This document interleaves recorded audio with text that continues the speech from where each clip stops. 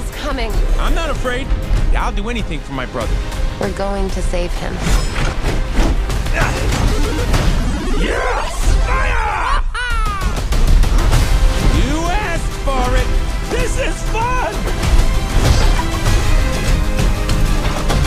Here we go! Hey everyone, David Petrangelo here. Just thought I would take a few minutes of your time and share my brief, off the top of my head thoughts of the Super Mario Brothers movie. No, we're not going back to the early 90s.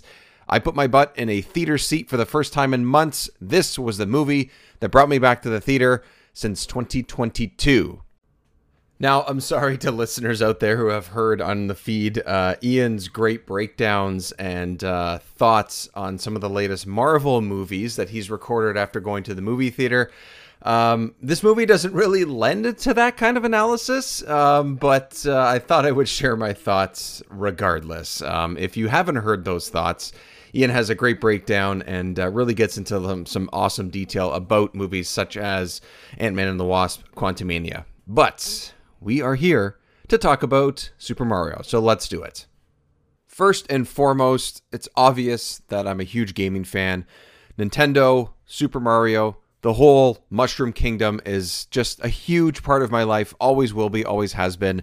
So knowing that they were going to make this movie in the first place, it's tough, you know? I mean, you root for it, you want it to do well, you want it to be a fun movie, great for kids, great for adults, nostalgia with also some new stuff, and I think largely this movie does deliver on that.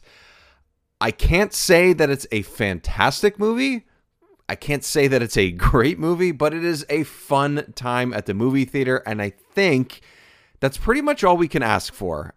You may see some other reviews out there, whether they're on other podcasts or you're reading articles, that this is just chock full of Easter eggs and callbacks and all that kind of stuff. And yes, that is mostly the joy that I got out of this movie. There's small hints from a number of different games, a number of different characters.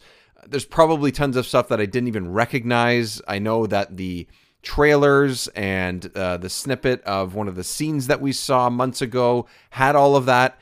Just honestly times that by 50, and that's what you get. Almost every shot has some sort of Easter egg in there if you have spent any time with any of these games, especially if you grew up with these in the 80s and 90s.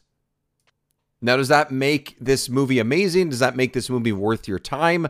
I would say it's enough to keep you in the seat and enough to get you to the movie theater and just have a good time. Don't expect much more than just, hey, these are Mario characters, these are Mushroom Kingdom and Nintendo characters. They're all living in the same world, dealing with very similar circumstances, and they have to find a way to defeat Bowser. Just like you do in a lot of the Mario games. That's just, it is what it is, right? I wouldn't say that this is a movie that's going to blow your socks off with story or character moments. It really just is an excuse for a decently fun time to spend an hour and a half. It's a pretty short movie, or short enough anyways, with these characters and just have a good time with them. You know, I think it looks really, really cool. I love the way that they've embodied all these characters, the way that they've brought them to life in CG and brought them to life in this type of animation. I do think it works. I would say that pretty much every character looks really great.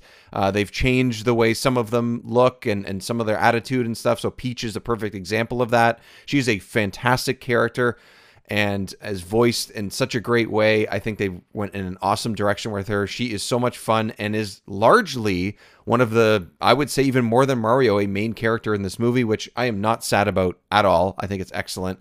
And Anya Taylor-Joy does such a great job with her as well. So I think there's a great choice. The casting, I'll go with that now. I would say is largely pretty good. Is pretty good. You know, the sort of debate around Chris Pratt doing the voice of Mario, you know, I'm still not sold on it even after seeing the movie. I think they just wanted to find someone that was somewhat recognizable with their voice, but also, you know, you can tell that it's Chris Pratt, I think, if you know what he sounds like. And then they just sort of put a little bit of a New York accent on him. that's kind of the direction they went. And it's fine. It's fine. But that's pretty much it. It's just fine. It would be nice if him and Charlie Day as Luigi had a little bit more time together, I would say.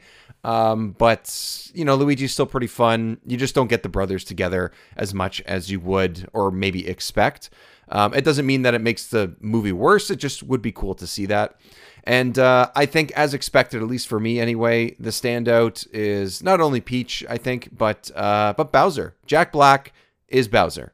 At this point, you know, if a kid sees this and hears and watches this movie and sees Bowser embodied like this is going to be their Bowser. And I think for people that grew up knowing who Jack Black is and being a fan of his, you know, Tenacious D, School of Rock, that's the kind of stuff I really love him in.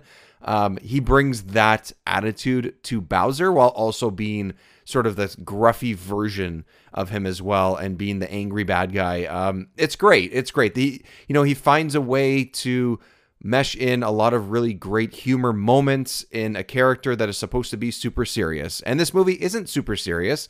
And it shouldn't be. They did a really good job with it. I think, you know, it's not something I'm going to rush out and see to the theater, but it's definitely something I'm going to at least recommend to most people. Don't expect it to blow your socks off, but expect to have a fun enough time. I'm a little bit, you know, I think that I wish it would, I'm trying to find my words here. I wish it would move a little bit more into like, this is a story. This is something that, you know, really sets things up in the world. And really, I think all it is, unfortunately, is that it comes down to just setting up all these characters for future shows, movies, and all that kind of stuff. And that's fine. You know, it's somewhat expected. It would just be nice if that's not the only thing that it felt like this movie was.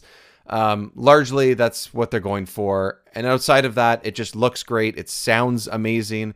Tons of Easter eggs everywhere.